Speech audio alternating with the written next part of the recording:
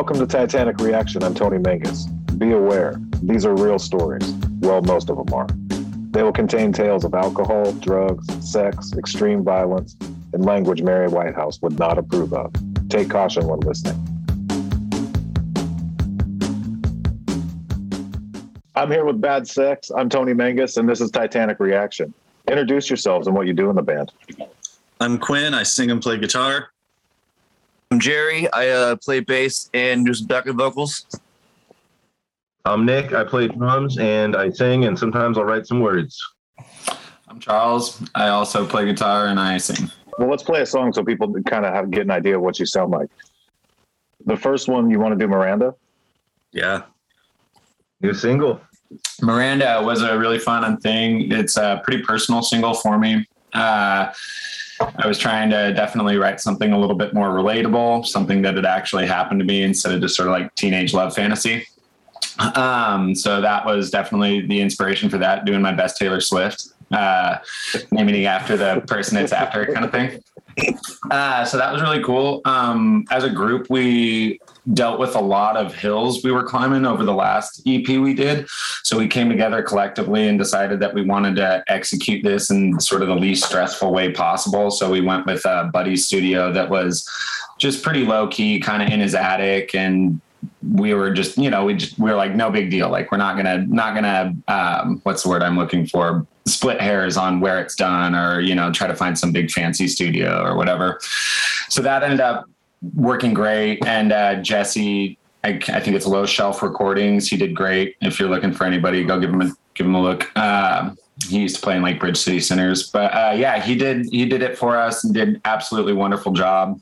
And then we sent it off to Dan Dixon down in Atlanta, and he plays with a group called Please Please and is associated with Tuck Smith and the Restless Hearts, mixed all those Biters records. And he's an old school guy. He's super talented as well. So we sent it off down to him, and he nailed it. And then as far as the EP cover went, we just kind of wanted to stick with the same spirit of it not being super complicated.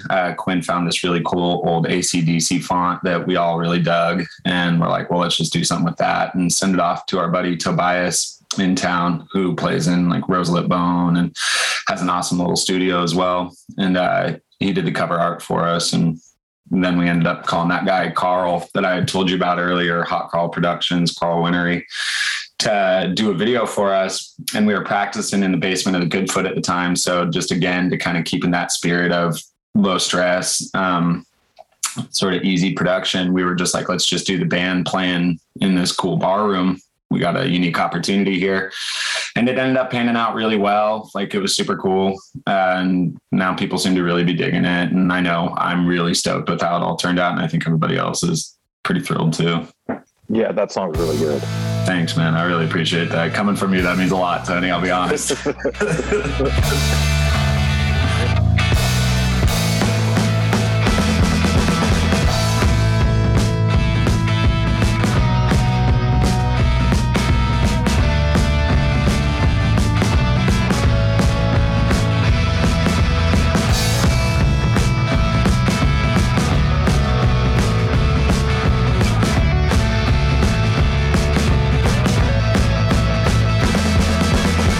Been wasting all my time.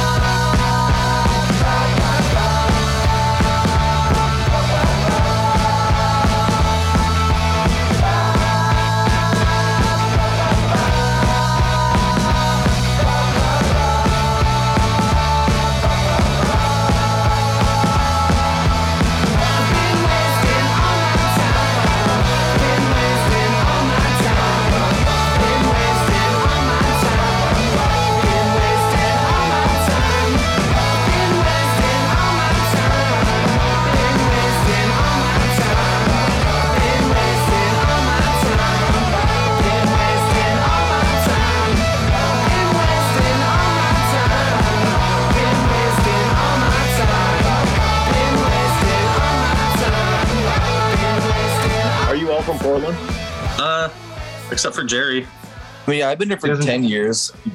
Yeah, I was born out on the north side, St. Vincent. I was born on like 28th and Powell, basically in an apartment. Nice. You got a midwife like the No, I didn't even have that. you just popped out. Yeah, I grew up. I spent a lot of time when I was a kid out in Troutdale area, little suburbs outside of the city. And then when it was like 8th grade, I think I moved into the city, and that's when it all went downhill. I was born at Emmanuel. Oh, really? No way. I actually just found out the hospital I was born at like 3 days ago. Huh. Yeah. But Jerry, if you've been here 10 years, that's probably half your life. What are you, 20? 28. Close, yeah. I mean, I've been here for, most of my, a long time. I don't know. I mean, yeah, I grew up in Eugene, so I'm an Oregon guy.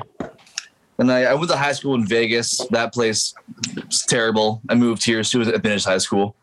What do you love about being in Portland? Everybody. I love going to record stores. All my stuff is here. Yeah. I like, if I were to talk about just like base level stuff, I love the climate. That's something that's really nice. And there's a really cool music scene here. There's a lot of really great people doing really great things. And it seems like after the pandemic, there's been a lot of revitalizing in that community. A lot of people coming together and showing some really cool aspects of what made me fall in love with this town when I was a kid. But the number one reason is definitely bad sex. Always will be. That's what's keeping you here. Oh yeah. Ed Wheeler can quote me on it. Yeah, I love all the movie theaters here. Yeah. I'm so lucky to have so many independent movie theaters. That's true. They're doing so much cool work and showing so many interesting independent and older films. Well, tell people about some of the stuff that they're doing, because not everyone's familiar with it. Right. Yeah, at Hollywood Theater, now that it's, reopening again, there's, I'm assuming they're back to their regular programming. So they've got, the nights where you can watch a movie and like text in your reactions and have them be on the screen. They've got Kung Fu Theater back, and then there's tons of other theaters, Cinema 21's playing independent films again. We're just lucky to have more than I can name independent movie theaters around town. You got the Weird War guys too. That's always really fun. Yeah. Oh my God, I love Weird War. Their gallery on Broadway is like the coolest fucking shit ever, man. It really is. They just had Ibit that was just like all these like old like Italian like box office merch for like these fucking like post-apocalyptic like Mad Max ripoffs. Oh, very cool. Terminal. Yeah, I think now what they have is super fucking badass. I think it's Alison Braun, her photography. She's like and like Discharge, I think, just like a bunch of fucking great bands. There's a lot of good photography there. If you're in Portland right now, you got to check it out. It's awesome. Yeah, that sounds awesome. I went and saw the post-apocalyptic one. Oh yeah, that one was awesome. Yeah, and I only heard like half the movies. Yeah. I think that's more than most people. Well, I'm a little older. Yeah, well, that'll help. A little cooler too. Makes sense. It's a long accomplishment. Yeah, I got really high last night, and I'm like, I'm just going to write down my answers to the questions. And I just wrote down like going downtown, finding punk stuff. It's like first band, Ringo's All-Star Band. Yeah, I was at that one. We'll get to that question later, though. Jerry, this is why you were asleep on my balcony. Oh yeah, dude, I got way too high. Anything you hate about Portland? Oh yeah. Oh yeah. I got stolen a couple of weeks ago. I'm still a little sore about that. Yeah, that's it, man. I don't know. Yeah. What do I hate about Portland? Things I hate about Portland. I don't know. Hate's a strong word, right? I think it's a unique time in our city's history. As four gentlemen who have grown up either in and around the city, I think we have definitely a unique perspective on sort of where it's gone, where it's going, and where it's been. But for me, anyways, I hate that the city is dealing with the problems it's dealing with. But that doesn't necessarily make me hate the city, right? It just is unfortunate that, you know, the housing crisis is so evident here and that there is such a, you know, clear wealth gap in this city and, you know, things like that. But I don't know if that's necessarily specific to the town itself, right? Yeah. I think those because that shit's going on everywhere, really. Exactly. So I think, you know, if I were to get a little bit more meta and say like things I hate about the city, people aren't the best drivers. You know, like I end up in traffic jams just because people don't know how to drive. And that actually blows my mind. I was rolling around with Quinn the other day and was just like, why am I sitting in traffic at like 2:00 on a Saturday? And On like almost every intersection, there's no accidents. There's not, it's just people driving like 40 miles an hour on the interstate. It's just insane to me. Yeah, people can't merge. Yeah. But you know, like there's cool stuff. And for the most part, it's pretty cheap and everybody's super liberal. Like you could land a lot worse places, right? Oh, absolutely. Yeah. I mean, It is kind of shocking. I haven't lived here in 6 years. Did you move back here or are you just visiting? No, we came back to get vaccinated. Oh, cool. Good for Because you. Europe was being really slow. Like I got an invitation to set up an appointment. So I would just be starting to get vaccinated. Okay. No kidding. What? Yeah, now. What a trip, man. So we came back in April and we just decided to stay for the summer because when we left, like Amsterdam was on lockdown, curfew, Yeah. 8,000 cases a day. Yeah. So you were like a Pfizer fan, a Moderna monster, Johnson and Johnson. We got Pfizer. We went to the drive-through at the airport. Team Pfizer, let's go. Start a softball league. Let's do this thing. I might even go get a booster since I'm here. Yeah, dude, that's what I'm saying. I'm trying to as well, get as many as I can. 3, 4, 5 of them. I don't care. What are your favorite bands from Portland? Active or old? Poison Idea. Yeah, Wipe- idea. Wipe Yeah. with exploding Was- hearts. Dead Wipe- Moon. We're all going to say the same bands, really. Poison Idea, The Wipers, and Exploding Hearts. Yeah, and Dead Moon, All good. Napalm Beach, Nice Boys, Soda Pop Kid. Pop Kids. Yeah. Huh? Yeah. What are those ones called? Welcome home, Walker. 800 Octane. Long Knife. Yeah, Long Knife's great. Our label mates, Bridge City Sinners. You know, we love those guys. They're Yeah, the best. Sadist. Yeah, The Sadist. Sadists are great too. Rosalit Bones, awesome. Bad Shadows are cool as hell. That Shadows, that was a good one. Yeah, Bad Shadows are awesome. The Cry. Yeah. I miss playing shows with The Night too. Yeah, The Night was Oh, they're rad. so cool. They were really rad. Yeah. What was Aaron's band too? Oh, Warfire. Yeah, Warfire. They're awesome, dude. Yeah, Warfire was great. Yeah, but I would say if I were to, I don't know, top 5 it for my Portlands, or maybe even top 3 would be really hard. But definitely Mean Jeans. Yeah, Mean Jeans for sure. Definitely The Cry, and definitely, I would say those are my top 3: Mean Jeans, Cry, and Poison Idea. I've been obsessed with. Yeah, I know. He's like, you're wrong.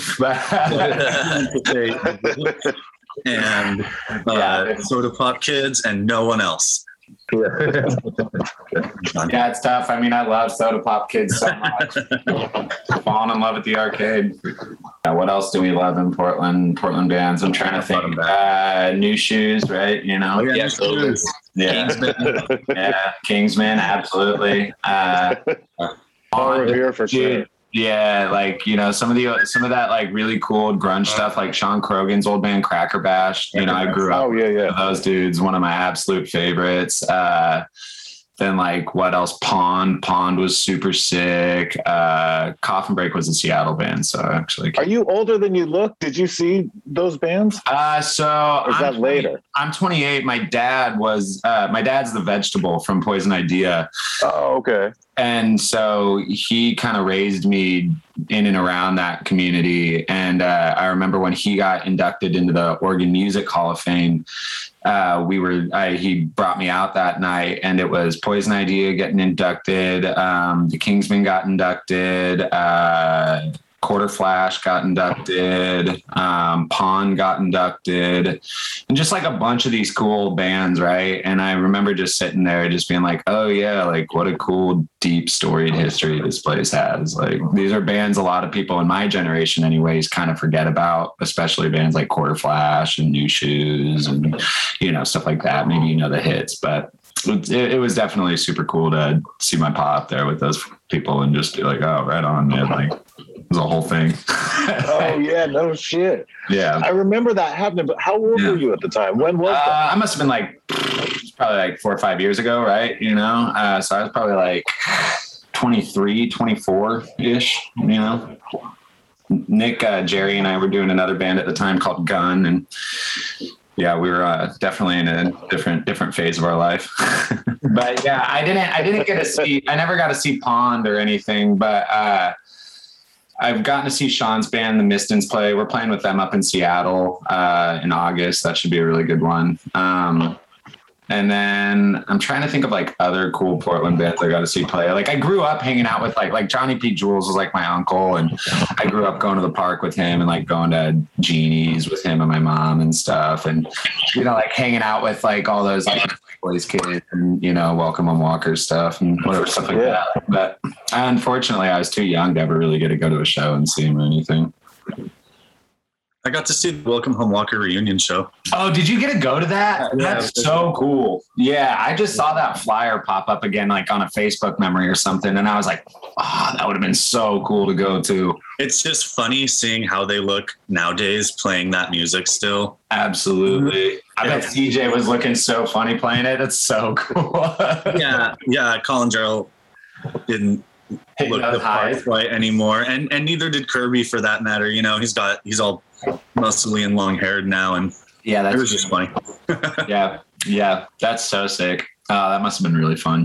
I think Mean Jeans played too or something.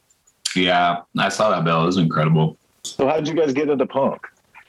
I think for the most part, 3 of us were kind of just born already into it. I know my parents were in the punk and goth scene.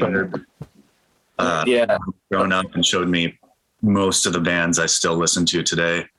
So it kind of just started from birth for me. I mean, I have 2 older siblings that were both into punk for as long as I can remember. So like, I grew up listening to a lot of like, NoFX, Rancid, Goldfinger type stuff. And I was like 8 years old and just kind of, went from there. That's my favorite stuff. Yeah. My parents were always like old rockers. I was raised on a lot of classic rock though, and didn't really know much about the whole Poison Idea aspect of my dad until I got older. But I remember my brother showed me Code Blue by TSOL when I was like 13 years old. And I was just obsessed. I was like, this is the coolest song I've ever heard in my life. Yeah. Code Blue. Yeah, totally. Just that intro, and then, all the content. I just thought it was so cool. And then being a 13-year-old boy at the time, I was just like, this is the funniest song I've ever heard in my life. You know what I mean? Like I was super here for all of it. And, it was just kind of game on since then. I got my first Ramones shirt. And I remember I still had the Ramones shirt I bought at whatever, like Target or something in the 4th grade. And it fit me all the way till I was like, I don't know, in like 12th grade or something. And then my brother ended up stealing it from me and I got really sad. Dick move. Yeah.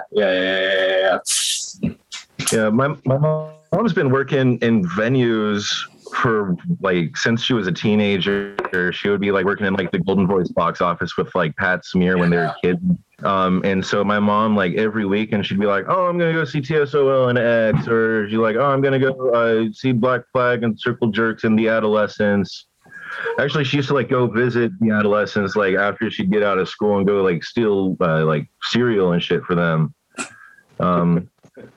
And yeah, so my mom had these like big fucking scrapbooks of just like clippings from like the Whiskey A Go Go or like Cream magazine or something. And it's like, oh yeah, this week fucking Don Henley and also X and also Fear and the Past and TSOL. And she's like, oh yeah, we just do that. And I'd be like, what the fuck? I'm like, that's the most insane shit. And like, I'm pretty sure she showed you guys her like big fucking scrapbooks of the show like posters. Susie Sue and shit. Yeah, I was gonna say your mom has easily probably the coolest collection of show posters I've ever seen in my life. It's pretty insane. It's pretty mind blowing. Yeah, she had so many just like Raymond Pettibone drawings that she started like writing letters to her friends on the back of them just because they're just around. Yeah. And so that definitely crossed over into her parenting style, which was you should listen to this fucking punk music because it'll make you hot and cool. I want to have a fucking grandkid someday, so you gotta get fucked. I'm paraphrasing, but you know. Yeah. She gave you the old boy named Sue, huh? Exactly. She gave me the keys to the kingdom. Yeah. So out of all those bands, what ones did you first get obsessed with? I think the first band I ever got obsessed with on my own without someone showing it to me was probably The Who in middle school, right around the time I met Nick when we were 11. We were both like wicked into The Who in middle school. It was awesome.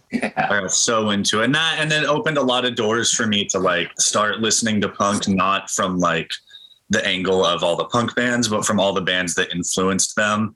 And that's kind of what has grabbed my attention ever since, was everything that was like going on right before and right around the beginning of punk that like made it become what it was. And also The Who's like ground zero for power pop. Yeah. Interesting point. Yeah. Really interesting. For sure. Yeah. Came full circle eventually. Yeah. Yeah, that's funny. I never really thought about that. You're absolutely right. Yeah. Ground zero for power pop. Yeah, my first band I got obsessed with was definitely Rancid. I remember playing Dave Mirra's BMX.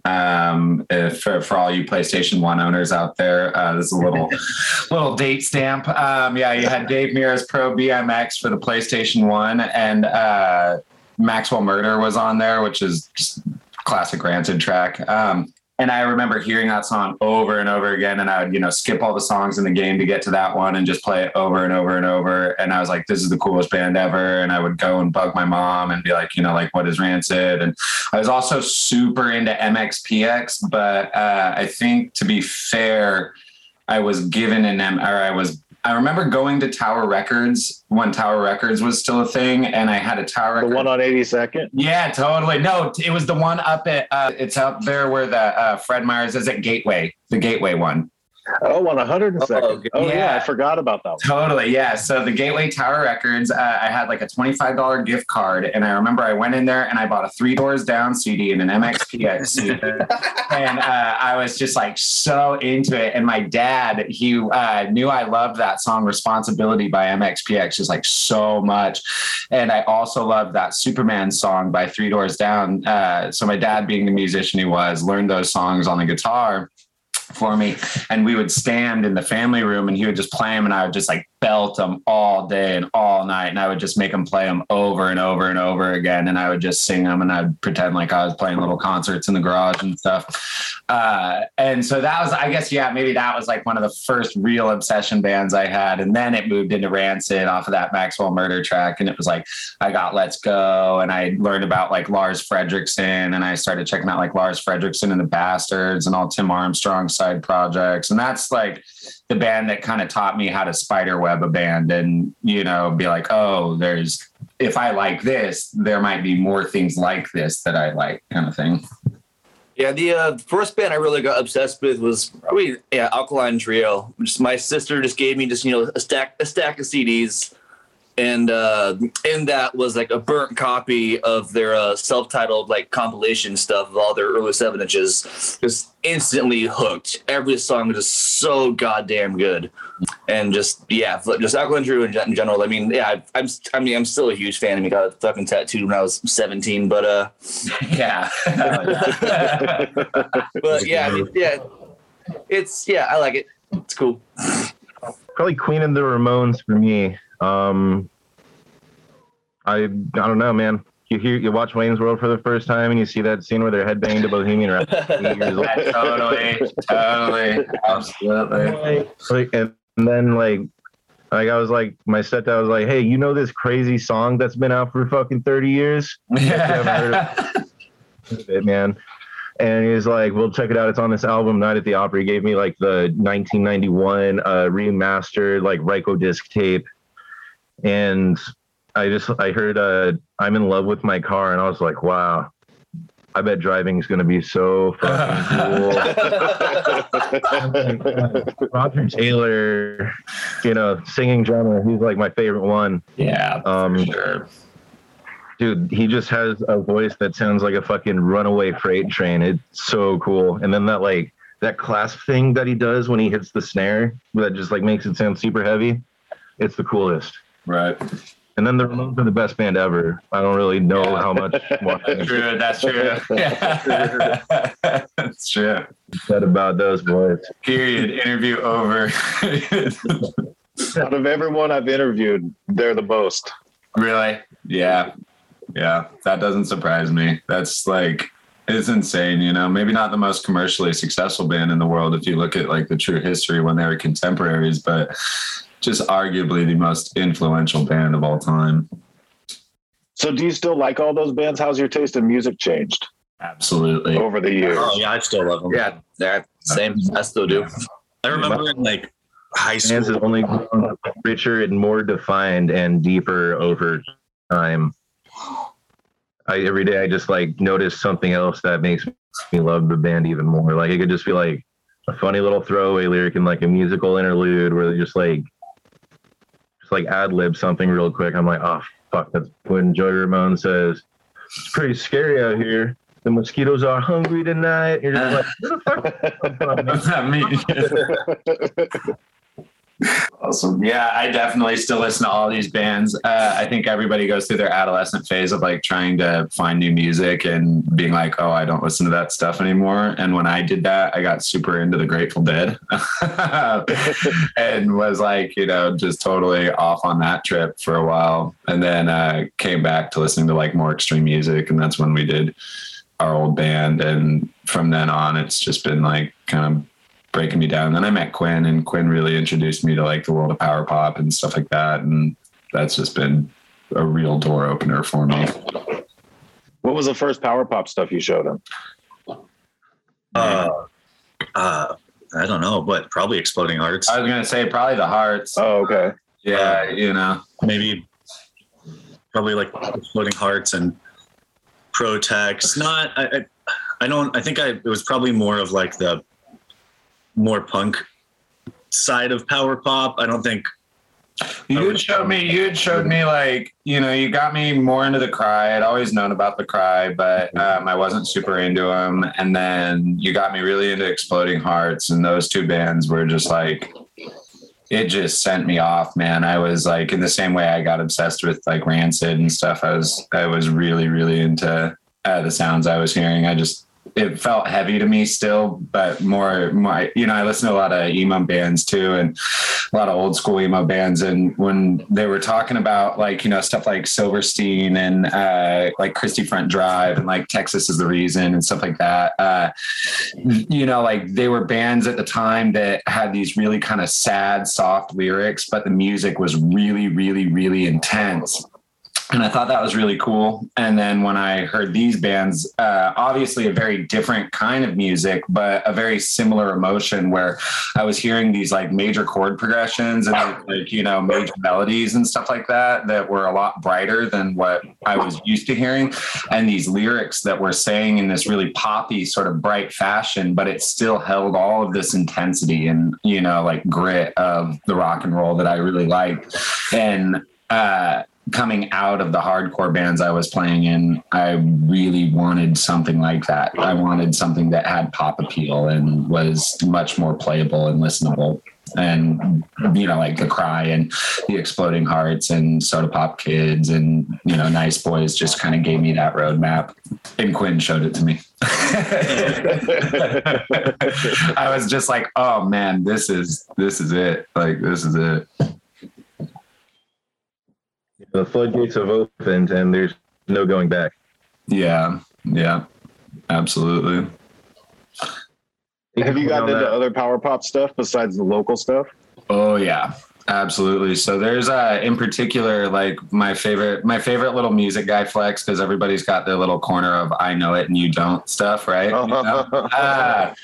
And like, especially in this scene, in this industry, everybody loves being the guy that shows the next guy the cool band, right? And so is there anything new anymore? well, I'm about to hit you with it, Tony Mangus. I'm telling you. So I'm a total weeb. I like a lot of anime. I, just love Japanese stuff. It's a good time. And the Beatles came to Japan and they never really left, right? Everybody just got so obsessed with it, and Beatlemania just really hung around, and still is pretty popular to this day from what I understand. And there's like a lot of really cool Japanese power pop bands, and some really just unknown, undersung stuff that I've found just on weird YouTube holes, like this really cool old band, The Rain, with this song called Brandy Party. They're The Rain, like Portland Rain? Yeah, like THERAIN. And if you can't find it, I will send you a link to it, because the video's got like 200 views. It's like the thumbnail is a picture of a record player. And then there is this sort of interesting connection between the two bands. There's this band called The Rain, and then The Badge, and the member of The Rain is this man Shoji Badge, from what I understand. And Shoji Badge has gone on to start this project called The Badge and Shoji Badge, which are more of like a goth band, but there is also songs they do that are power pop songs. And so these were two bands I found that I was like, oh, there's a Japanese power pop thing. Like, that's right up my alley. And that led me to finding a couple more contemporary ones, in particular, this group called Gorilla that plays over in Japan. And they are just, for me, like, they are just the top of the top, man. They are so cool. They do a little bit of mix between like English lyrics, Japanese lyrics, and just very, very classic, jangly, fun power pop songs. They are so good, man. But check their record out, Gorilla. It's all pop. They're not paying me. They're just worth it, I tell you. Yeah, Gorilla's good. Yeah, I love them. They're so good. I have a whole Sunday afternoon. That's what I'm going to do after this. I'm excited, man. Yeah, I'm excited for you. You're going to be like, oh, this is great. Yeah, you can find Gorilla on Bandcamp pretty easy. I think it's Gorilla with an asterisk right after it. Mm-hmm. Yeah, they have more records on their Bandcamp than they do YouTube, and they do have stuff on Spotify too. I believe It's All Pop is on Spotify, so you can find that record on there. Yeah. The guys, Gorilla's contemporary. The other two are older. Yeah, the other two are older. So Badge, Shoji Badge, and The Rain, as far as I can tell, were contemporaries in the 80s, late 80s, early 90s, and okay. Gorilla is still doing their thing today.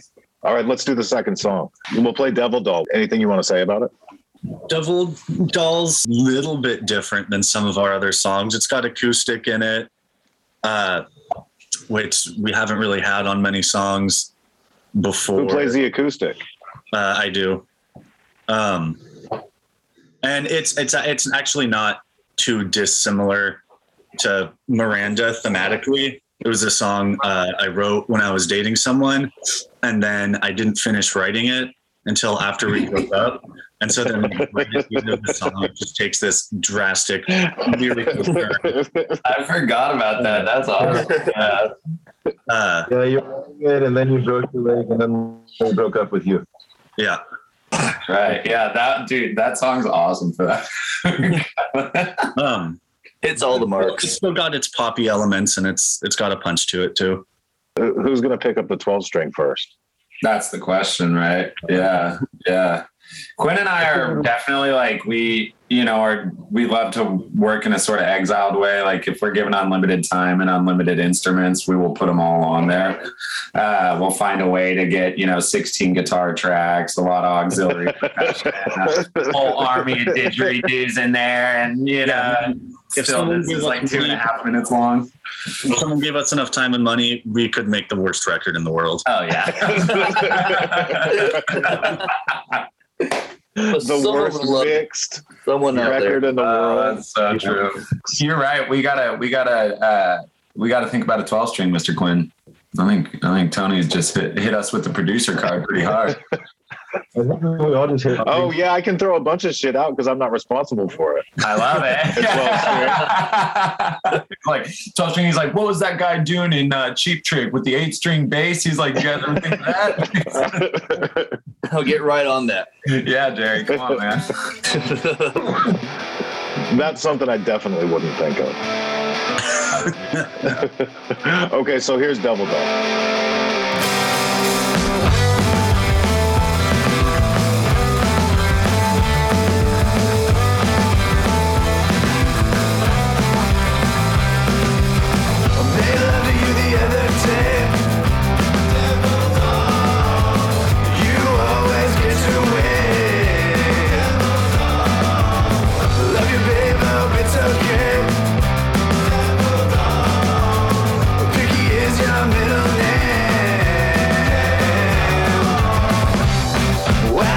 Just what to do,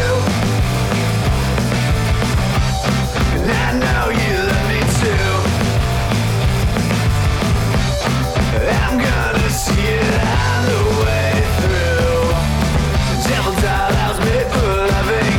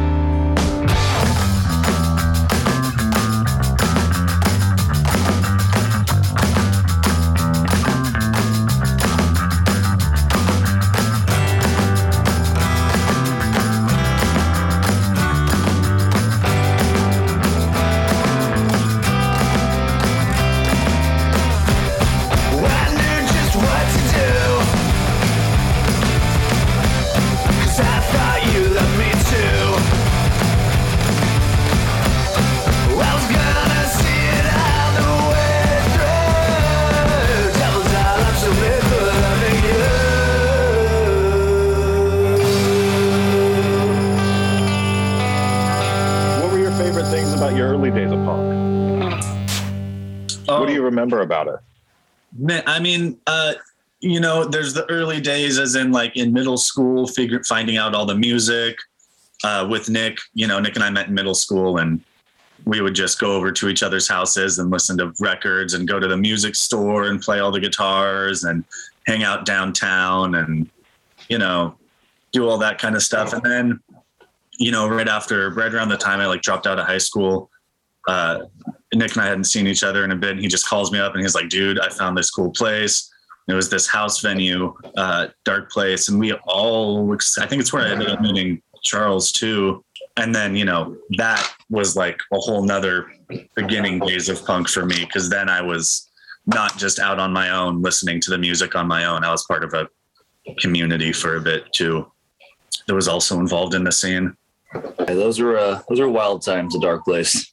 Yeah, that's a great point though. There is that sort of period when you're a kid and you're listening to, I remember, being out in the suburbs and like listening to like TSOL and playing, like Tony Hawk games and stuff and hearing punk rock and, wearing my Ramones shirt and kind of walking around the suburbs like a bit of a lone wolf and people looking at you funny for it a little bit, even back then. But then we moved to the city and I remember I started going to more shows and meeting people and, we touched earlier on our buddy Osiris and his band, him and I have been going to shows together since we were like 13 years old. And, I remember when he was just a little rockabilly kid and he went by Shenanigans and, Shenanigans. Shenanigans. Yeah. And we'd, just be hanging out at punk shows all the time. And it's funny, like Portland's got such a small town feel to it, always has.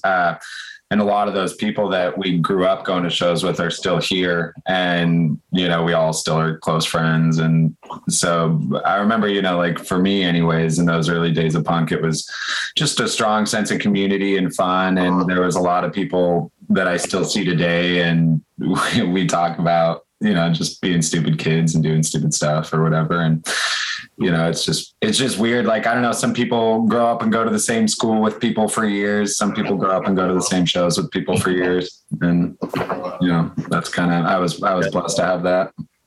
Jerry, did I meet you at Dark Place too? Maybe. I the first time I really remember meeting you was at that Mac stop over in the Hollywood. Oh, yeah. It's really possible we could have hung out at Dark Place and just didn't really notice. I feel like I met you before the Dark Place even, Quinn, but I think Dark Place is when we really started hanging out. Yeah, I think we'd met once. I remember Nick brought me over to your house. Yeah. And left immediately and you and I just sat there in silence. But like, man, terrible. Yeah, it was just terrible. You guys were not stoked on each other when I first introduced you guys. Not at all. Yeah, there was definitely getting to know each other phase for sure. No. Tell me about Dark Place. I've never been. Where was it? What bands did you see there? Oh boy, the Dark Place. House venue on Killingsworth. Yeah, Killsworth and something. 28th and Killingsworth, boys. The Dark Place. It was just a real dive of a house. The basement. What years? This was probably like 2013 to about 2017-ish. Okay. There was a pipe in the basement that broke and just leaked sewage everywhere. So the whole house smelled like shit. It was terrible. And there was this half pipe in the backyard and this like weird little concrete fixture, sort of like quarter pipe skate park thing people had built. And it was surrounded by all this new development and it was right on Killingsworth. So it was a real eyesore and people were constantly trying to get us out of the neighborhood. But there was like questions as to who was the deed holder. And so there was basically somebody that was just allowing this kid at the time, who will remain unnamed because we are not a fan of him. And he was kind of running the house at the time or whatever. And so like whatever, we just go over there and have band practices. So many bands started there. My old band Guns started there. Our buddy's band Cigarette Burns started there. I'm trying to remember of like we would see Macho Boys there. We would see Lysol there. What's that? Play a lot. Lysol would play. Lysol, yeah. Test. Yeah, a bunch of those bands. I don't know if a lot of them are still going anymore. Unfortunately, it was real flash in the pan group, but a lot of cool music was coming out of there. It was what is that? What's the word I'm looking for? Bedlam in there, man. It was just it was everything was covered. It was just graffiti and horrible bottles everywhere. I couldn't believe people lived there. It was, and then I remember after the shit pipe broke.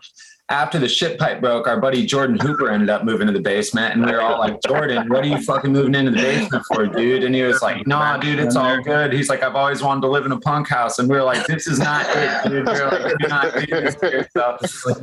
He's like super healthy bicycle rider, dude, and we were just like, "Man, this is not the move, dude." It's great. Do they have a hepatitis vaccine? Yeah. Yeah, you just get it and then you And then you can go. yeah, rub some dirt on it and you're good. I'm cooking in that kitchen once, and that was questionable. Yeah, there was that ZZ Top record too that was posted up on the wall that has all the food. I can't remember, it's like Tejas or something, but it has like just that picture of that all that food and stuff, that big old spread, and it was just up on the wall and it fit right. There's like a horrible mattress you'd ever seen just like hanging in the living room. Bands would play, they'd have to push it up the front. Yeah, against the door. Yeah. Yeah. I forgot about the mattress, like the soundproofing mattresses, like that was gonna help.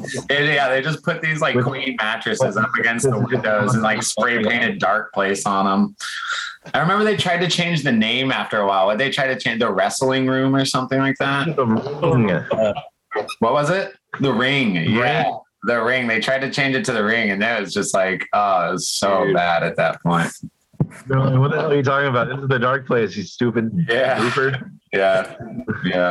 We were having fun. I remember that time we were just like we broke those TVs in the yard, and we were just like, there was this weird spot behind the quarter pipe that people would just throw bottles.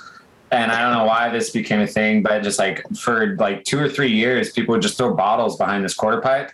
And we were, so like every time somebody would skate it, we'd be like, hey, be really careful. Like there's just a graveyard of broken glass back there. I don't know whoever did like the property development afterwards, but they definitely had to rip out some jankety old half pipe, some concrete quarter pipe, and then clean up like 4 years of like broken punk bottles. So that was a thing. For birthday, I definitely dressed up as a slice of pizza and threw a toilet through a glass table there. That's right. Oh my God. That's right. That day was great.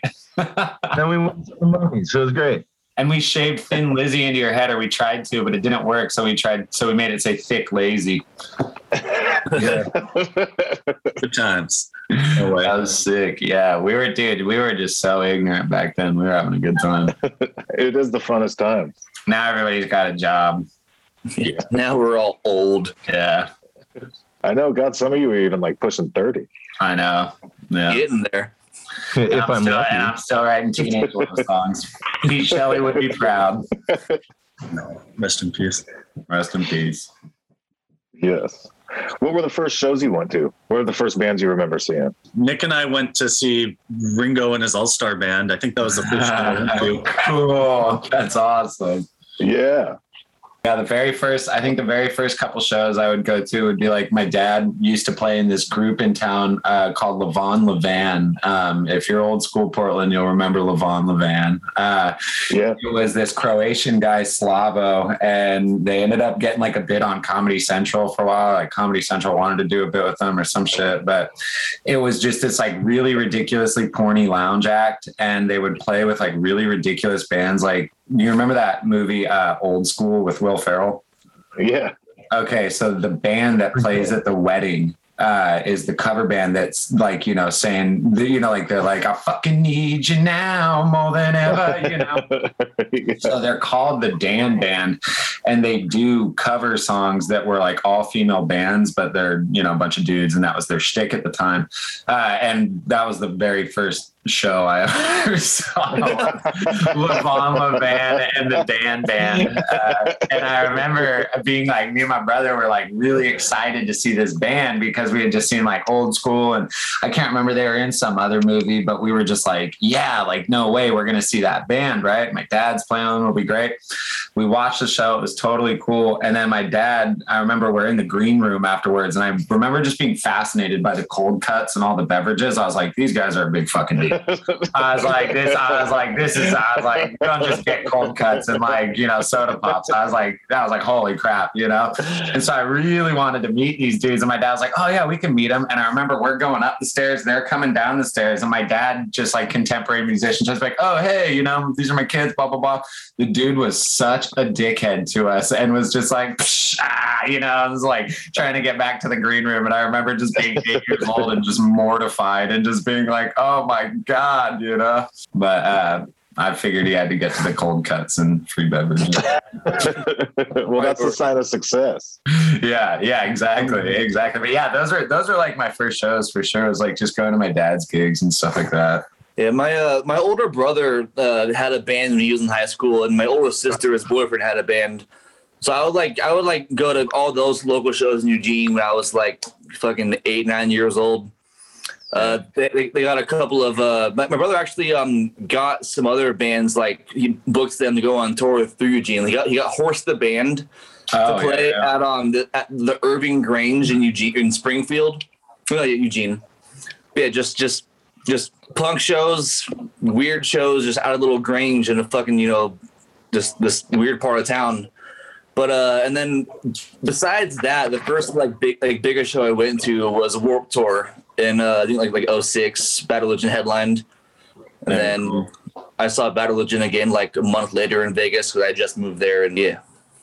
I also remember when I was a kid, there was a venue in town called Rock and Roll Pizza. Rock and Roll Pizza was like it. Heard about that place. That was it, dude. It was right out on like 156 in Holgate or something. Well, yeah, I think it was like, I think it's 136 in Foster or Powell, but it was Rio's Ribs for a while. But either way, yeah, it's out in the sticks. It's out in the middle of nowhere, and it was just this horribly greasy like two-piece venue with like a bar on one side and this open sort of stage room in the other. And I remember my dad would play shows all the time there with this group called the Business Suit Guy, which was just an even more ridiculous project of like my dad and my uncles. But then my brother's band would play at the time too, and they were in this group called Seventh Gate, which has gone on to a lot of different iterations, but I think now is known as like Unto Others or something. They would play with like local heavy metal bands. And I remember seeing like all these old thrash shows there. And me and that guy Osiris would go to shows at Rock and Roll Pizza all the time and smoke weed at the elementary school and like, hey, Mr. people for beers and stuff. It was sick. Like Osiris was just tiny, always been a really small guy. Yeah, I was just huge at the time. I was like 300 pounds in the 8th grade. So it was just this like massive punk and this little tiny rockabilly kid just like, hey, mister, hey, mister, hey, mister. It's just so bad, dude. What are the best shows you've seen? The Damned with these guys. Yeah. The Damned. Yeah, that show was incredible. Incredible. Yeah, fuck. Yeah. With these guys. Arcade. Yeah. Yeah, like so I worked at the Crystal Ballroom for like 5 years and saw a ton of cool shows there. Top of my head, I think my favorite might have actually been Go-Go Bordello. Really? They're so goddamn fun live. Yeah. I this special has always blown me away with how good they are live. I think they have a sound guy that travels with them when they tour, and it makes such a big difference. They always sound so fucking good live. Like it's always mixed insanely well when they play live, and right. I've seen them like 4 times now, and I'll see them every time still, just because they're so good every time. Right. Yeah, I always think every time I see him come back, I'm like, fuck, I've seen him 10 times. Do I need to see him again? And I have such a good time every time I go. So good every time. Yeah, every time. So well. It's the same songs, but it's still I know. In the same order usually too. I saw them play twice at the Crystal, like 4 years apart or something. And both times he made like the same jokes about like the divider there that divides like the all ages and the 21 upside. That's so cool. Oh my God. That joke for 4 years. Just waiting until you came back to do the same joke again. I saw like super random shit. Everyone's always like cool bands, right? But I definitely got a random ticket to Built to Spill and Cake one time. And awesome. Hands down, one of the greatest shows I've ever been to. I had no idea who Built to Spill was at the time. And like I said, big emo fan. And I saw them, and I remember, like, that was the first time I saw a band that had like 4 or 5 guitar players on stage. And I was just like, I remember initially being like, at the time, the guy I was much more, was less like that's cool and much more like that's lame, right? So I saw it and I was like, what, fucking 4 or 5 guitar players? I was like, what are you playing, right? And they just blew me away. They were playing Wasted Years from cover to cover, and which is now, my favorite Built to Spill album. And I was just like, oh oh my God. It's cool when you go to a show not knowing who a band is, and then you're just blown away by that band, and you go and learn everything about that band. And it didn't even matter that you couldn't sing along to the songs or anything. It was just such an incredible show that you're like, oh, wow, this is incredible. Lifelong fan now, though, for sure. That was one of the best shows I've ever seen. Maybe I need to listen to them. They're fun, man. They're really cool. Just like alternative music, very classic 90s alternative, right? Like super fun, old school. They've been around forever. Never really had like a major hit, but kind of definitely well-respected group. They're super fun. Yeah, the guy that used to babysit me as a kid did a lot of their album art. Oh, really? That's Yeah. awesome. Yeah. That's awesome. Yeah, it's like just very rainy day Northwest music. Yeah. Yeah, the album Perfect from Now On, super good. Incredible. Yeah, incredible. Yeah, I remember it's like it's one of those bands too that I'll always like I'll be playing it and just like the most normal of the normal or the most alternative guy will be like, oh hell yeah, Built to Spill, right on, man. It's just it seems like a pretty universal band or whatever. They're just like everybody likes them. Yeah. Also, we're seeing Devo again, boys, which is incredible. Yeah. Man, I can't believe I'm going to see them for a third time. I know it'll be number 2 for me, and I'm very excited. When is that? In Portland? No, they're playing at Punk Rock Bowling, and we're playing with Luna Chicks at Punk Rock Bowling on September 24th. Yeah, we're playing one of the club shows with Luna Chicks, Mean Jeans, and Dog Party. It's going to be up. That'd be awesome. Yeah, it's absolute dream. I'm so fucking excited. Yeah, we've always wanted to play with the Mean Jeans for so long, and it's really weird that our first show with them is in Vegas and not Portland. Yeah, I agree. That's so bizarre. Yeah, I've been listening to that band since I was like 14, rocking Steve Don't Party No More. Just wanting to play with this group for so long. It's so cool. Like, I can't believe it. What bands have been the biggest influence on you guys? As a band or as individuals? Both. I think. Let's start with individuals. Yeah, on an individual level, I went through this big phase where I got really, really into like Mississippi and Delta blues. Right when I first started playing guitar, and Robert Johnson, Mississippi John Hurt, Lightning Hopkins, he's from Texas, but Blind Willie McTell, all that stuff really, really heavily influenced me in how I heard music, what I looked for in music, how I played music, what I kind of understood music's purpose to be.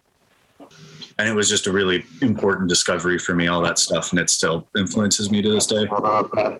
Just seeing the roots where like, that's about as far back as you can look and say, this is where rock and roll started. Right. I'd say my biggest influence musically, probably Motorhead. I don't know, just it's fucking Motorhead. And what's not to love, really? You guys are drug addict.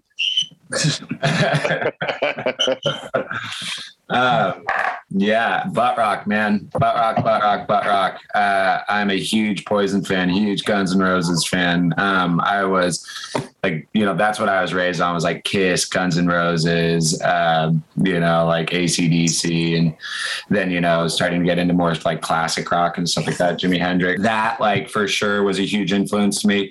90s radio rock. Like anything that was just contemporary radio music in the 1990s, like that. It's so funny. I'll be writing songs and I'll hear some of these songs and I'll just be like, oh, that's where I picked that up. Like for sure, that's where that came from or whatever. And it'll be like the most random bands, like this, and like Goo Goo Dolls, and you hear like Semi Charmed Kind of Life or something, and you're like, oh yeah, for sure. Like that had a profound effect on the way that I write music, like no question. So I would say for sure, just like butt rock and 90s radio rock would like from a very young age shaped me. And then as far as like the philosophy of rock and roll and taking that and making it so that it's not like lame, like Poison Idea, and sort of like being a student of Tom Pigs and just like his approach to the instrument and how he was, really intent about, you can just play, like Chuck Berry kind of riffs and, really cool right-handed work. And it's just kind of, it's about how you're playing it and your approach to these songs, not necessarily about like the technical proficiency or whatever the fuck, Oh man. bands that influence me personally are, so you know how my mom's like OG LA hardcore punk rocker? So my version of like Teenage Rebellion is like Steve Miller Band and Primus. Yeah, for sure. Lots of Primus. Oh, yeah. Because you knew your mom would hate it. And then I ended up listening to like a bunch of Frank Zappa, which pissed the hell out of my mom, which I loved. And then like Chuck kind of got me in more, and then that like got me into Mr. Bungle, which annoyed my mom to no fucking extent.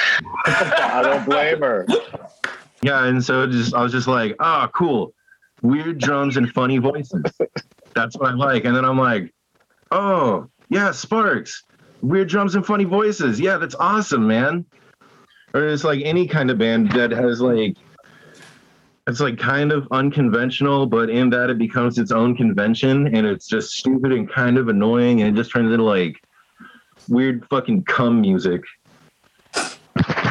About just like Frank Zappa for a while. Oh, I was so into Frank Zappa, and it definitely made me like pretty insufferable as a person. I'm sure. That's true. That's true. I can attest to that. Yeah. That was a get it all for sure. That's the other thing is we've all known each other since we were like Quinn, Nick, and I have known each other since we were like 14-ish, you know, like around that time, probably like 15, 16 actually for Quinn and I. Maybe a little bit maybe I met you like 17, huh, Quinn? I was 16 when I met you, so yeah, I was probably 17. I was about 17. That's crazy. We've known each other for a long time. That's insane. I met Nick when I was 11. I met you when I was 16. And I met Jerry when I was 18, I think. It's just so funny. We've seen each other through all these like fun phases of our lives and whatnot. And I think that's like one of the things I love about the new stuff that we got coming out too, is that, you know, we've watched each other go through all these phases. We've been these different people with each other. And now I feel like, you know, we're all here. We're all ready to go. And the music we make now is, I think, a reflection of that. And we've come so far from the stuff that we first started making to the stuff that we're making now. There's just such, I think the maturity shows through in the product for sure. What do you guys have planned for after COVID? Oh, we got a lot planned right now. We're playing up in Seattle with the Mistons, which is Sean from Cracker Bash's new band, on August 21st. And then I believe on September 10th is when we're playing the Rocker Mountain Ripper Fest with like Rambler, The Whiffs, Wildlife, so many more, Camino, just all those like current like East Coast power pop bands basically that are around right now are all coming to Denver, and us and the Sadists got invited out to represent the West Coast. Roselit Bone too. Yeah, Roselit Bone. Yeah. So that's going to be real fun. And then we're playing our friend Jess Cat's birthday, September 18th in Portland. And we're playing Punk Rock Bowling September 24th. Busy schedule. Yeah, we got Punk Rock Bowling the 24th, like Quinn said. And I think we're going to be doing a little 3-date tour with our label mates, the Bridge City Sinners, on our way out there, which should be pretty cool. And we're putting together a record release show for the single. But, you know, things are so busy right now that it's you know, jamming 4 fingers into 3 holes or whatever. Yeah, it's hard to try and book right now because everyone's trying to. We're lucky enough that we have an agent for us to help with some of it. You know, it definitely gives us leverage on, you know, getting into things like Punk Rock Bowling and getting those tour dates beforehand. Yeah, big shout out to Jay Crash and Crash the Snaillet Records. He's been so great to us. Has really helped us out with so much and teaching us how to turn our band into an LLC, copyright all of our music, and, you know, not go into these more professional situations blind with our pants around our ankles, you know, but really putting us in a position to succeed and not have our music taken from us, which I've seen just so many incredible bands, unfortunately, deal with that situation, you know, like, for instance, Devo. It's, you know, just one of the most tragic stories of the record industry. And, you know, thank God Mark Mothersbaugh is so talented and found so many other ways to be such a talented individual and change life. There's another person who, you know, on the note of inspirational music, you know, like all the work he did with soundtracks and the stuff he did for like Rugrats and Nickelodeon was really, really, like, I listened to a lot of weird ambient music. And definitely Mark Mothersbaugh was a big reason, and just becoming obsessed with the scores that he did and all that kind of stuff really gave me this perspective about music, that it's not just always going to be a contemporary 2.5-minute song or some 8-minute heavy metal ballad, but it might just be a 2-hour piece of sound. And that's music as well. And, you know, there's this approach to it as, you know, like sound is art kind of thing that I think definitely people like Mark Mothersbaugh and Hiroshi Yoshimura and William Basinski and stuff like that really kind of instilled into my mind, which is kind of hard to apply to power pop, but it's, you know, definitely like, I don't know. It's a thing, right? When you start getting into that more auxiliary percussion side of things and sort of the post-production of things, it's really helpful to think about like, well, what would Mark do? Right? Like, and just try some crazy stuff. Well, a lot of people, just because some people don't even think about it or don't care or don't have the money to get lawyers, how'd you end up with the people helping you to copyright and do all that? He came to one of our shows. I was working at a pizza place downtown called Sizzle Pie, throwing some pizzas up. Everybody knows it. Whatever. One of my security guards there was Jay Crash. Quinn made a Facebook post saying, "Hey, we're looking for a manager. We're looking to hire somebody on." Just kind of shooting fish or whatever, hoping something hit. And Jay listened to our album, unbeknownst to me, and approached me at work one day and kind of explained to me who he was, what he did, and explained to me that he would be interested in kind of trying to help us out. And it's so funny because I remember poo-pooing our like demos, the stuff before the EP. I was like, we really could have done better. So blah, blah, blah. And I was talking to him about that. And I was like, oh, we got, you always tell people you think you have an opportunity with about how good the stuff coming is going to be. Right. Like, cause you're so excited to know what's coming down the lines. Like, oh, you don't even know. Right. And then he told me something that's always kind of stuck with me and gave me this kind of interesting perspective to just sort of like pump the brakes. And he was like, well, your record was good enough for me to talk to you. And I was like, yeah, you're right. You're your own worst critic and your perceptions of what you've just done. I'm terrible imposter syndrome like that. I never am able to give myself the credit for the work that I have just done. So it really helps to have that external validation, whether or not, like that's shallow of me or not. In this industry, it means so much. Well, I think it's pretty common. Yeah, right. It's human. It's that human side, right? And I think there's so much posturing and circumstance in this industry, especially at sort of the lower tier of things when you're really trying to make a name for yourself. And we're still involved in all that it's really easy to get lost in who you are. And it's easy to start saying, like negative things to yourself or about yourself. And it's so nice to have, like just a little bit of reassurance once in a while and somebody saying, hey dude, you're killing it. You and your friends are making cool music and I really appreciate it. Right. Like that's a great thing to hear. Relax and enjoy yourself. Yeah, exactly. Take in the moment for sure. I'm not good at doing that myself. Hell no. I'm so bad at it.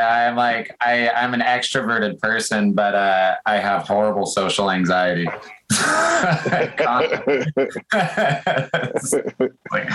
I live for those moments where I'm just like cripplingly nervous, right? I know I'm doing something right. If I'm on stage and I'm just overwhelmed with jitters and nerves, then I know I'm in the right place. I know I'm doing something to push myself and try to, be great, be excellent. And like that's something I think I've noticed in the town a little bit lately is people are making better music. It seemed like for a while there, to touch a little bit on what you said, like a question you asked earlier about like what's something you're not maybe the biggest fan about in this city, is I feel like there was a while there where people were just putting out anything. And a lot of it wasn't really about the music, but more about like fitting in and being part of this scene and, whatever, like that's fine. That always happens. But I think maybe with the year and a half off, people have had a lot of time to analyze their products, say, this is music and I want to make good music. And I feel like whatever, maybe it's just by proxy because people have had time, but the bands that I have seen and heard since the pandemic and the shows that I've been to have been so rad. And the music has just been so good that that's something that's really, really put a smile on my face in this town lately. Sort of going along with what Chuck said about how it seems like people are putting out better stuff. It also seems like there's been a shift from people being focused on it as a scene, and they're more interested in it as a community, which I feel is like a very important differentiation. I agree. Because a scene, a community is to, help support the people around you, fucking help your friends and family, And I feel like a scene is more about gathering clout. Yeah, absolutely. Yeah. Yeah. Like, we'd go down to Long Beach or whatever. And, there was this real sense of community down there. And I felt, so welcomed by all those bands, Nico Bones, Fly Traps, and Crazy Squeeze, Telephone, those are all the boys. And it's been, it's such a good time going down there and playing with those guys.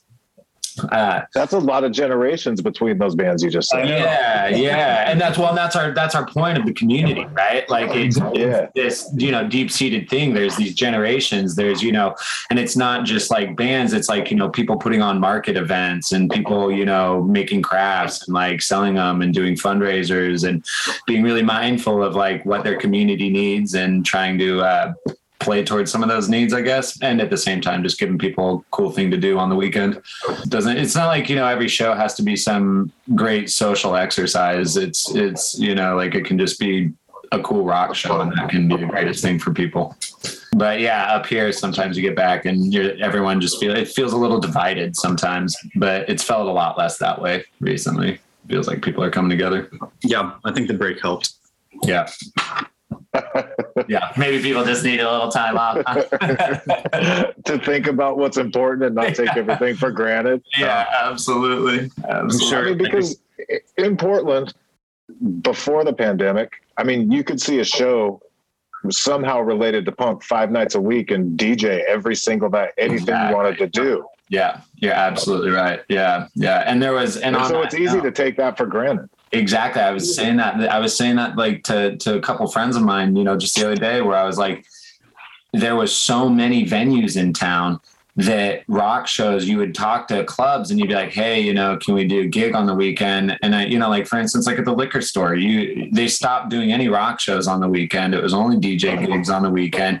Bands were getting paid $50 to open clubs. You know what I mean? And it was because there was, so many venues in town that were putting on so many shows every night of the week that if you were a band and you're like, hey, can my band play here? They're like, no, like 5 people are going to show up. There's so many shows happening.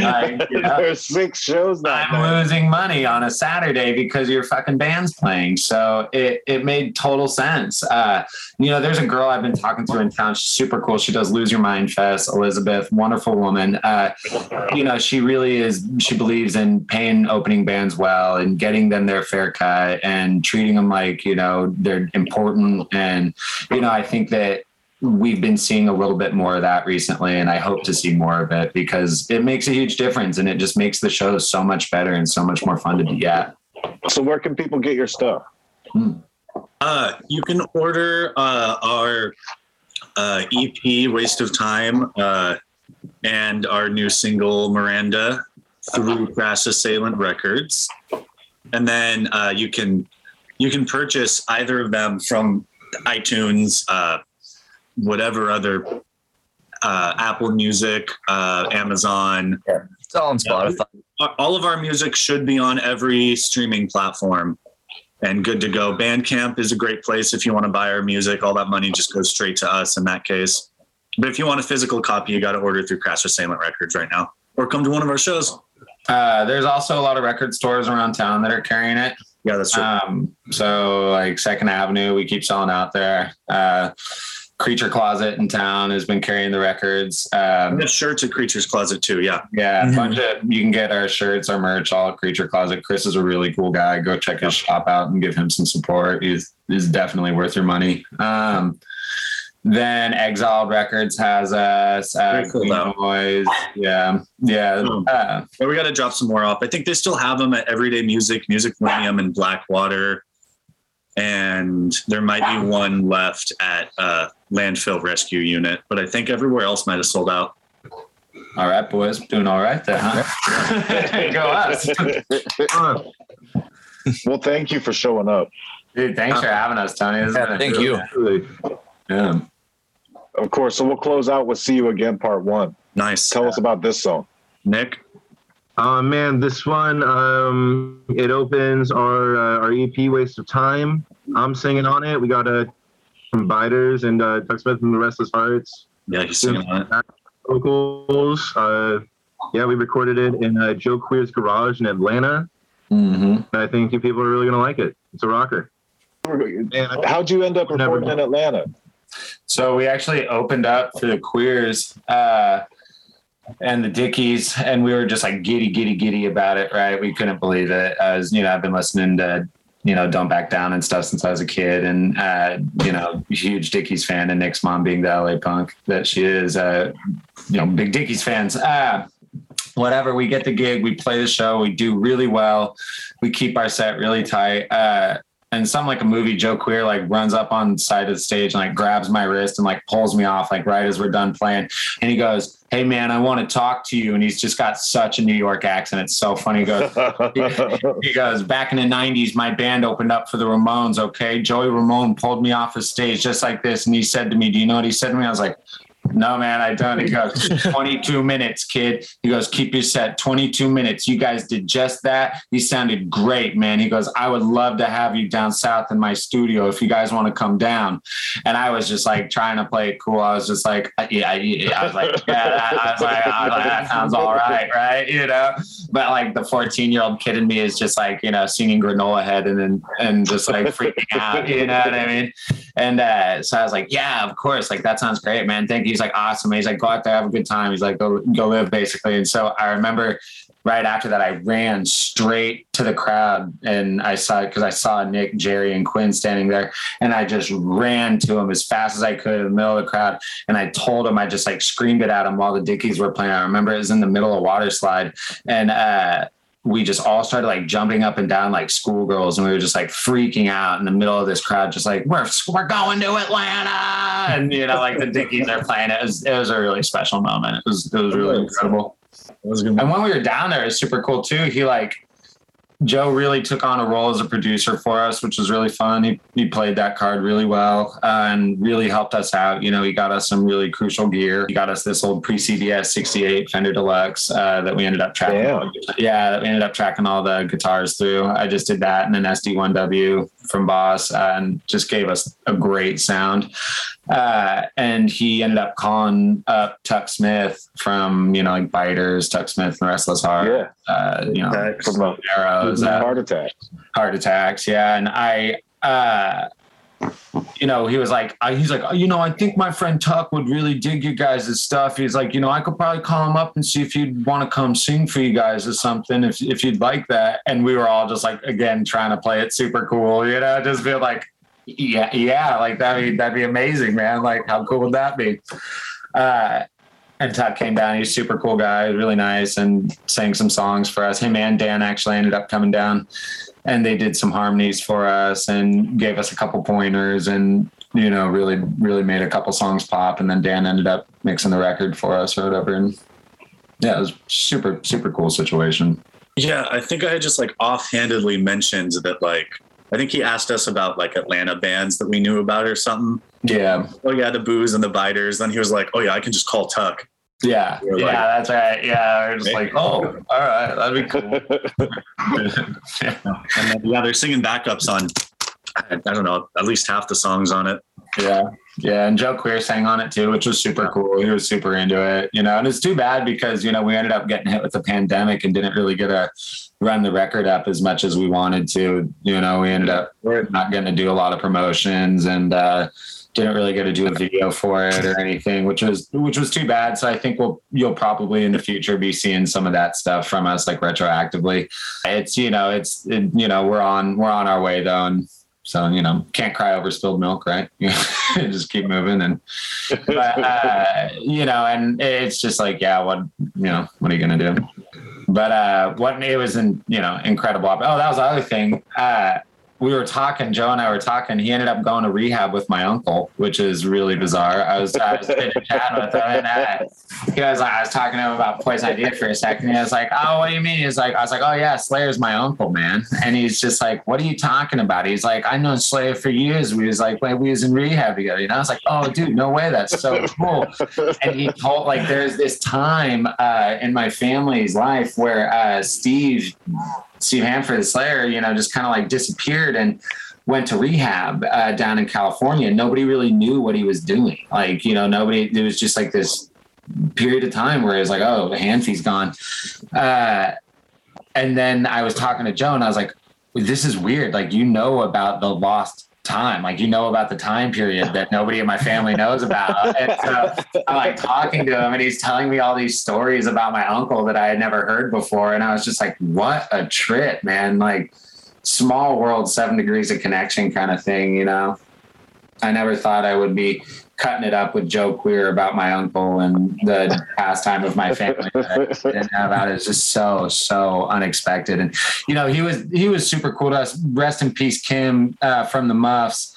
She was writing a couple songs for us, I guess, and he had sent our stuff down to her. And I guess she was telling us that she was super into it and wanted to do some songs for us. So that was too bad. You know, I was a big Muffs fan and I was like, that would have been so cool to get to work with Kim on some stuff. And he had some like really cool stories just about talking to Joey Ramone and just about like, you know, go and take your opportunities. And he had this great story about when Joey called him when he did Wonderful World and, you know, played it to him through the phone and was just like, you got to check this out, dude. And told us about how they were supposed to do some record. And then he ended up getting sick and passing on. And he was just like, I'll never forget. He looked at me and he goes, so if you ever have an opportunity to work with somebody, take it, drop everything you're doing and take it.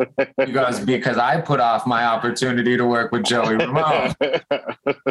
And then he died. And same thing happened with Kim, you know, and I was just like, fuck, dude, son of a bitch. You never know. You never know. Yeah, rest in peace, Walter Lure, too. Yeah, Walter. I was excited. Oh, yeah. He was a real fan of the band. He was great. And we were lucky to play with him. Yeah. What a wonderful man and what a wonderful show. And his backing band was Slaughter and the Dogs. Yeah, Mick, dude. Old Mick. Mick Ron. That was Him and Mick. Nice and Scott. Oh, that's awesome. Where'd you play with them? Dante's. Yeah. Oh, okay. Oh, they came through here? Mm-hmm. Yeah. Mm-hmm. Yeah, it was it was the second to last show he played before he died, or I think. Something like that. The Yeah. last show he played was the one in Seattle. Oh, with Cool Heads? Yeah. Wow. It's fucking crazy. Yeah. It's so crazy. Yeah, he was such a cool guy. I'll never forget, like, sitting downstairs at Dante's, watching my dad, Walter, and Mick just talk and just getting along so well because they're all, you know, like, you know, 60 and older, just chatting about the times, and they're just like looking over at us kids like, God damn it, you know what I mean? And it was so funny. And I remember talking to my dad, and he was like, you know, I really like that Mick guy. That Mick guy is really, really nice. And I was just like, yeah, Mick fucking Ronson, Dad. I was like, I really like him too. Like, I hope he like him. He wears fucking band's shirt all the time. Yeah, exactly. No kidding. I remember Chuck, he really was so cool though. He really was just so nice. you asked Walter, you're like, oh, you asked him if like Johnny Thunders was nice. He turns, he's like, No. What? Yeah, that's right. I probably get this question a lot. He's like, I don't think anyone's ever asked me. Yeah. I know he wasn't nice. I was so curious. I was like, was he like a nice guy? And he was just like, no, dude, like not at all. And I was like, yeah, I guess that doesn't surprise me at all. It's just so weird. Like, I feel so blessed, you know, you don't think you're going to have these opportunities to meet these people. And it's cool in rock and roll when you meet people and they're like really, really just decent, down to earth people. And you're just like, you know, like you, it's really cool to talk to you, you know, and I'm a big Riffs fan, you know, big Nice Boys fan. It's like, that's crazy to me. Right. You know, like this is such a fun thing to do. And you meet all these people and you're like, you know, aside from the Dan band, like I told you guys about, most everybody I've met has been like really cool. And I'm sure there's going to be a few out there that I meet that maybe rub me the wrong way. But for now, anyways, man, I just feel like a kid in a candy store and have been so blessed. Oh, you will meet them and they'll piss you off. And Yeah, he said, don't you worry. Well, yeah, I mean, I grew up, you know. Oh, it's coming. Yeah. You know, next to one of those notorious bands, right? With one of those notorious leaders. So, but whatever. But, yeah. man, Mick Rossi and Walter Lure, they're nice. They're the nice ones. They're the best, dude. They were so, Yeah. and they were just so down to earth. It was so funny. And you know, And who Mick else? Rossi has Mick Ronson's Gold Les Paul. Yeah. No way. Yeah. Oh, wait. I kept Yeah. on. I'm like calling him Mick Ronson's Mick Rossi. They were friends. He has that fucking Gold Les Paul. That's fucking crazy to me. That's insane. Yeah, I mean, Who else was Slaughter and the cool? Dogs are named after Slaughter on 10th Avenue and Diamond Dogs. Yeah. Yeah. Was Stan Lee. Stan Lee from the Dickies was really cool. And so was Leonard. Leonard was hilarious. Leonard wasn't that nice, but But that's why it was cool. He's like 80, dude. Like, of course he's not nice. It was so funny. I was sitting there eating pizza with him and he's just bitching that they got him pizza. He's like, pizza? He's like, I'm 80 years old, you know? It's so funny. That's why on your rider, when you guys start throwing your riders around, make sure it says dinner, no pizza. No pizza, yeah. Cold. I'm like cold cuts and beverages. You know how I feel about those, Tony. I always knew at East End when I got a rider that I had to put out cold cuts and fruit plates, I knew I was going to lose money. He's like, these bastards. I just knew that the show was cursed. That's- Do you know the Lunatics? I don't yet. Yeah, I'm yeah. super excited but- to meet them. They were actually my sister's favorite band in high school, so she's so fucking jealous that I'm playing this show. Yeah. yeah, we've never met him or anything. One No. time I used to drink and do a lot of drugs, but like one time I kind of came to in Seattle and I was with these guys, one guy from Canada and a guy from Minneapolis. And the guy from Minneapolis, like when I woke up, he pulled out like a softball of speed, like just the biggest thing of speed I'd ever seen. And so I lost track of how many days we were even up, but we just kept going. And he had a softball and the sun would come up and then it'd go down. And I don't even remember how many times. And then we finally got so spun out, we had to trade some of it for heroin. And so just so like our hearts would stop beating so fast. And this woman was along with us for the whole ride. Like eventually a couple days after we came down, then we did speed for a couple more days. And I finally just lost my mind. Like my head was about to explode. So I just went to the Greyhound station and said, I'm going home. But there was a girl that was with us for the entire ride. And she was just as down and dirty. And he said that she was from the Lunatics. Dude, sick. That's so sick. That's Dude, so that's cool. so rad. They definitely seem the type, dude. They definitely seem like they party I'm like, super hard. Which one But that I was? couldn't even remember her name. I just, Yeah. Yeah. like, unless it was the two people that I knew out of everybody we came across, I don't even remember who was involved. But supposedly she was from the Lunatics. So I don't know if I'm going to put that in because I don't know for sure. Right. Yeah. Dude, that'd be sick. I gotta find out. I'm gonna talk. We'll ask Tony. I'm gonna be like, go on. I'm sure we'll be cutting it up. A couple of us, a couple of us started following each other on Instagram.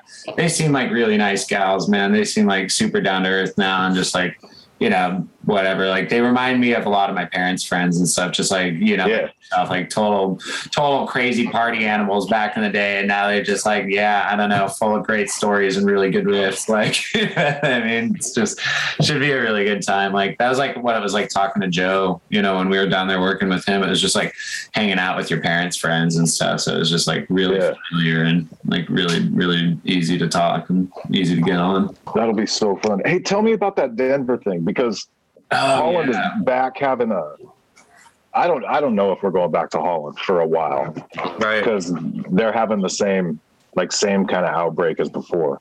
Oh yeah. What's the date on that Denver show? It's from the 10th. It's the 10th, 11th, and 12th of September. It's put on by that guy in Fast Eddie, Michael Wilson. Yeah, from Fast Eddie. It's not sold out or anything. It's gonna be a killer time. We're playing the day stage, which is going to be in the middle of the street, and there's going to be like a flea market going on, and then at the night stage is going to be inside of some bar that I don't. Well, I will tell you, I'm not going inside regardless. So if you're playing the outside stage, hopefully it's Rambler is too, because I'm not going inside. Yeah. Hell yeah. Yeah, it's like Dirty Fences, Ravagers, Criminal Kids, Cheap Tissue, The Whiffs. Wow. How about that new Rambler single, huh? Yeah. Oh, it's Ravagers are playing, not Rambler? No, Rambler's playing. Oh, okay. Ravagers are playing too, I think. Yes. Oh, okay. Yeah. Yeah. Killer Hearts, Camino, The Stiffies, Dirty Few, Bad Mother, Kids in the Heat. Are Alex's bands playing inside or outside? All of those ones are playing inside. The ones playing outside are us and the Sadists and the Sinkers, Dead Shakes, Ladies Night, Psychotic Action, Situations, Kinky Fingers, Las Tumbas, Flight Kamikaze, and Cheap Night Out. Oh, well, I'll see all you guys outside. Oh yeah. If I'm still here. Yeah, dude. I hope so, man. I really hope so. How long are you in Portland for? It's supposed to be till September 1st, but Europe's having another huge outbreak, so I don't want to go back to a lockdown and curfew and shit. Yeah, I'd rather stay here. At least I can see my family. Yeah, man. There is no shortage of people who want to see you here too, Tony. I'll tell you that. Everybody likes to go inside. I'm happy to do anything outside. I'm still a little scared to go inside. I don't know why. So I'm trying to put together, like a generator show or something. I'd like to talk to somebody because I keep doing these bike rides on Thursdays. And it ends up at a beach on the north side usually. There's a couple of different ones they cycle, but they've been putting on full-ass raves out there. Oh, really? They'll have like 4 tents. It'll be like 500-600 people on the beach, just bass music blasting all night. There's no way the cops are coming for a rock show on the beach right now. It is time, y'all. Now is the time. Like like all the cops are too busy. You can do the one right by UAP. You can drive right up to it. I'm about to go get a fucking loan and buy a generator just to put myself in debt just to throw some shows. Yeah, dude, I can use a credit card to buy a generator and then return it after every show. Yeah, busted. I don't know what happened. Jerry, did you ever go to any generator shows out in the desert in Vegas, or were you too young? I can't remember when you said you lived there. So I lived there from like 8th grade until I finished high school. But no, I never went to any generator shows or anything. We did that one in that abandoned house that was kind of like a generator show. Yeah, well, yeah. Oh god, that was wild. Yeah, so when I lived there, I mostly went to shows at like skate parks and like House of Blues and shit. But there was this venue out there. Well, venue called Eastside Joe's. I had always heard about shows there when I lived there. Never went to one, but we got a gig there with our old hardcore band Gun, and it's just a fucking trap house in a weird part of a neighborhood. And the big abandoned lot with this dirty old trap house and a rave promoter who was throwing punk rock shows. There was a half pipe built into the house. And it was on a neighboring lot to this 7-Eleven off of like a major thoroughfare, but the lot was huge. And there was this abandoned warehouse on the lot too. At the time, our hardcore band gun, we would take old airsoft guns and we'd rip them apart and we'd wire microphones into them and then seal them back up. And then Nick would wear a ski mask and some underwear, some tighty whities and some work boots. And it was just a social commentary on how you could never understand the words at a punk rock show and the singer may as well have it in its mouth. And people took it like really serious because the imagery was like very violent. And that was like super intentional, obviously. But we would do this bit on tour where Nick would roll up in his civvies, right? In his regular old clothes. And then we'd pull a Clark Kent bit and we'd tell everybody that Nick was our manager and that our singer was flying in from out of town. And everybody would be like, oh, wow, you guys are a big, important band. You know, your singer's flying in from the airport. You got this manager here, you know? And so we were like, yeah. So we get to Vegas this year and we're doing the manager bit. And Eastside Joe's like, oh, right on, cool. Like, here's the venue. Then Nick goes out, changes into his show costume, the ski mask, the work boots, the underwear, and the gun. And he comes walking up to the venue, and Eastside Joe just flips his lid and pulls a gun out. And his buddy, you know, comes running out behind him with a power drill and just like throws this gun in his face. And he's like, who the fuck are you, motherfucker? Who the fuck are you? You know, like, and Nick's just like crying. He's like, holy fuck, don't shoot me. It's me. I'm the fucking singer, dude. Like, what the fuck? And we're all like, dude, don't fucking kill him. Don't fucking kill him, you know? And he's like, oh, dude, why didn't you say so, man? Like, fucking puts his gun away and, like, slaps him by. He's like, get in here, dude. Like, here, I'll give you some weed. And we were just like, what the fuck? And we, like, played his show. And I remember, like, we were playing with this ska band, which was just enough as it was, right? And they're like, there's people skating, and the show ended up being super fun, like kind of cool or whatever. And then afterwards, Eastside Joe's like, you guys mind if I pay you in weed? And we're just like, you fucking scumbag. We're like, you fucking piece of shit. Not even, dude. He gave us like a quarter ounce of some Vegas rag bud, dude. And I was just like, all right, like, cool. So, but we were so down. We took it like fucking pit bulls, man. We were just like so happy. We were like, we just got so big, man. I remember it was so funny. High all the way through Utah. The best part of that was when Eastside Joe went, he grabbed a fucking power drill and went, hey man, fucking, I get the bit now. See, like you, and it had like a fucking bit in it, like as long as my fucking head. He holds it about this far away from my head, like fucking inches, and he goes, see, and you can sing with it in your mouth like a gun. Get it? Oh my God. Like an inch away from my face, I was like, I get it. That's a good one, Eastside Joe. Oh, Eastside Joe. You're a comedian. What the fuck? Dude, he was insane. And then we went back to Vegas the next year, and we were on our way down, and we're going to play the show. And as we go down, we had this like legitimate gig all lined in. We were like excited for it. Jared had booked it. And we get a call as we're coming into Vegas, and Jared gets off the phone and he's like, fuck, man, son of a bitch. And we're like, what's up, dude? And he's like, well, the promoter died. And we're like, what? And he's like, yeah, I guess the promoter got in some horrible fucking car crash, dies, and the show gets not canceled, but they go, don't worry. We're like, you can cancel the gig. It's all good. Like, you know, like we'll figure something to do. And he's like, nah, don't worry about it. I got a place you guys can play. You don't got to fucking worry about it. There's this house party happening. And you guys can go and rock it. They want you. And we're like, okay, right on. Like, here we go.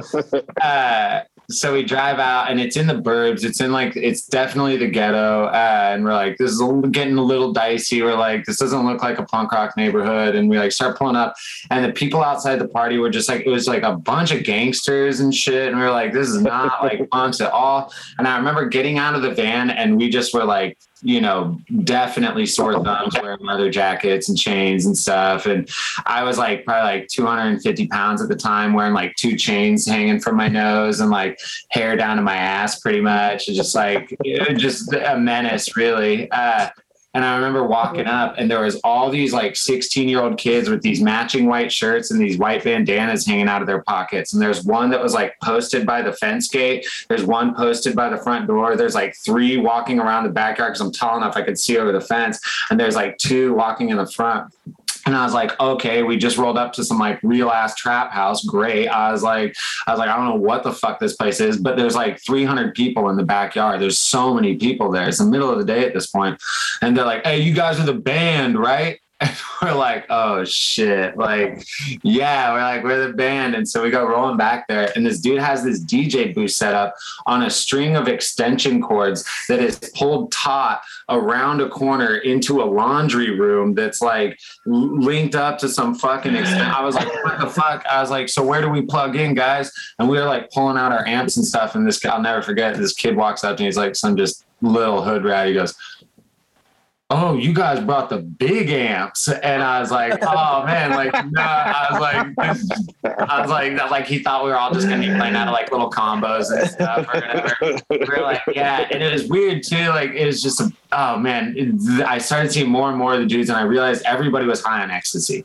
I realized that like, that was like the hustle of this like little rat pack was like, they would sell waters, ecstasy, and tickets to the door. And I totally admired them for it. I was like, you guys are fucking killing it. Like, you're probably making money hand over fist, right? And I asked, which appeared to be the leader of them all, I was like, hey, do you mind if I use the bathroom, man? And he goes, yeah, you can go inside. And I was like, and I just got big bodied by this like 16-year-old gangbanger. I was just like, oh, I was like, I guess I can't pee in the house. All right, for sure. I'll figure it out. So whatever, we like set up these amps eventually. And I remember we had like a little powwow. We all huddled up and we were like, remember what happened last year in Vegas? And Nick was like, yeah, I fucking remember. You know what I mean? We were like, maybe we don't use the mask, or maybe we don't do the full shtick this time, because definitely all these people have guns and like, I don't know how they're going to fucking respond. Like, you know what I mean? So our solution, because we didn't have another microphone to use, and they sure as fuck didn't, or I guess they probably might have. We probably could ask, but it would have defeated the purpose.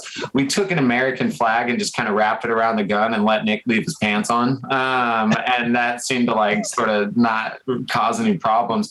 But all of our openers were so weird. It was like these 16-year-old rappers. So it was like 2 hours of just kids rapping over these tracks they had made. And like the parents were there and it was super weird. And there's like 300 people in this backyard. And finally the sun goes down and they're like, all right, yeah, you guys want to do this thing? We're like, okay, yeah, sure, I guess. And I'll never forget, we set up and everybody's in this circle, like this massive fucking circle in this big dirt backyard. And there's 2 kids at the front.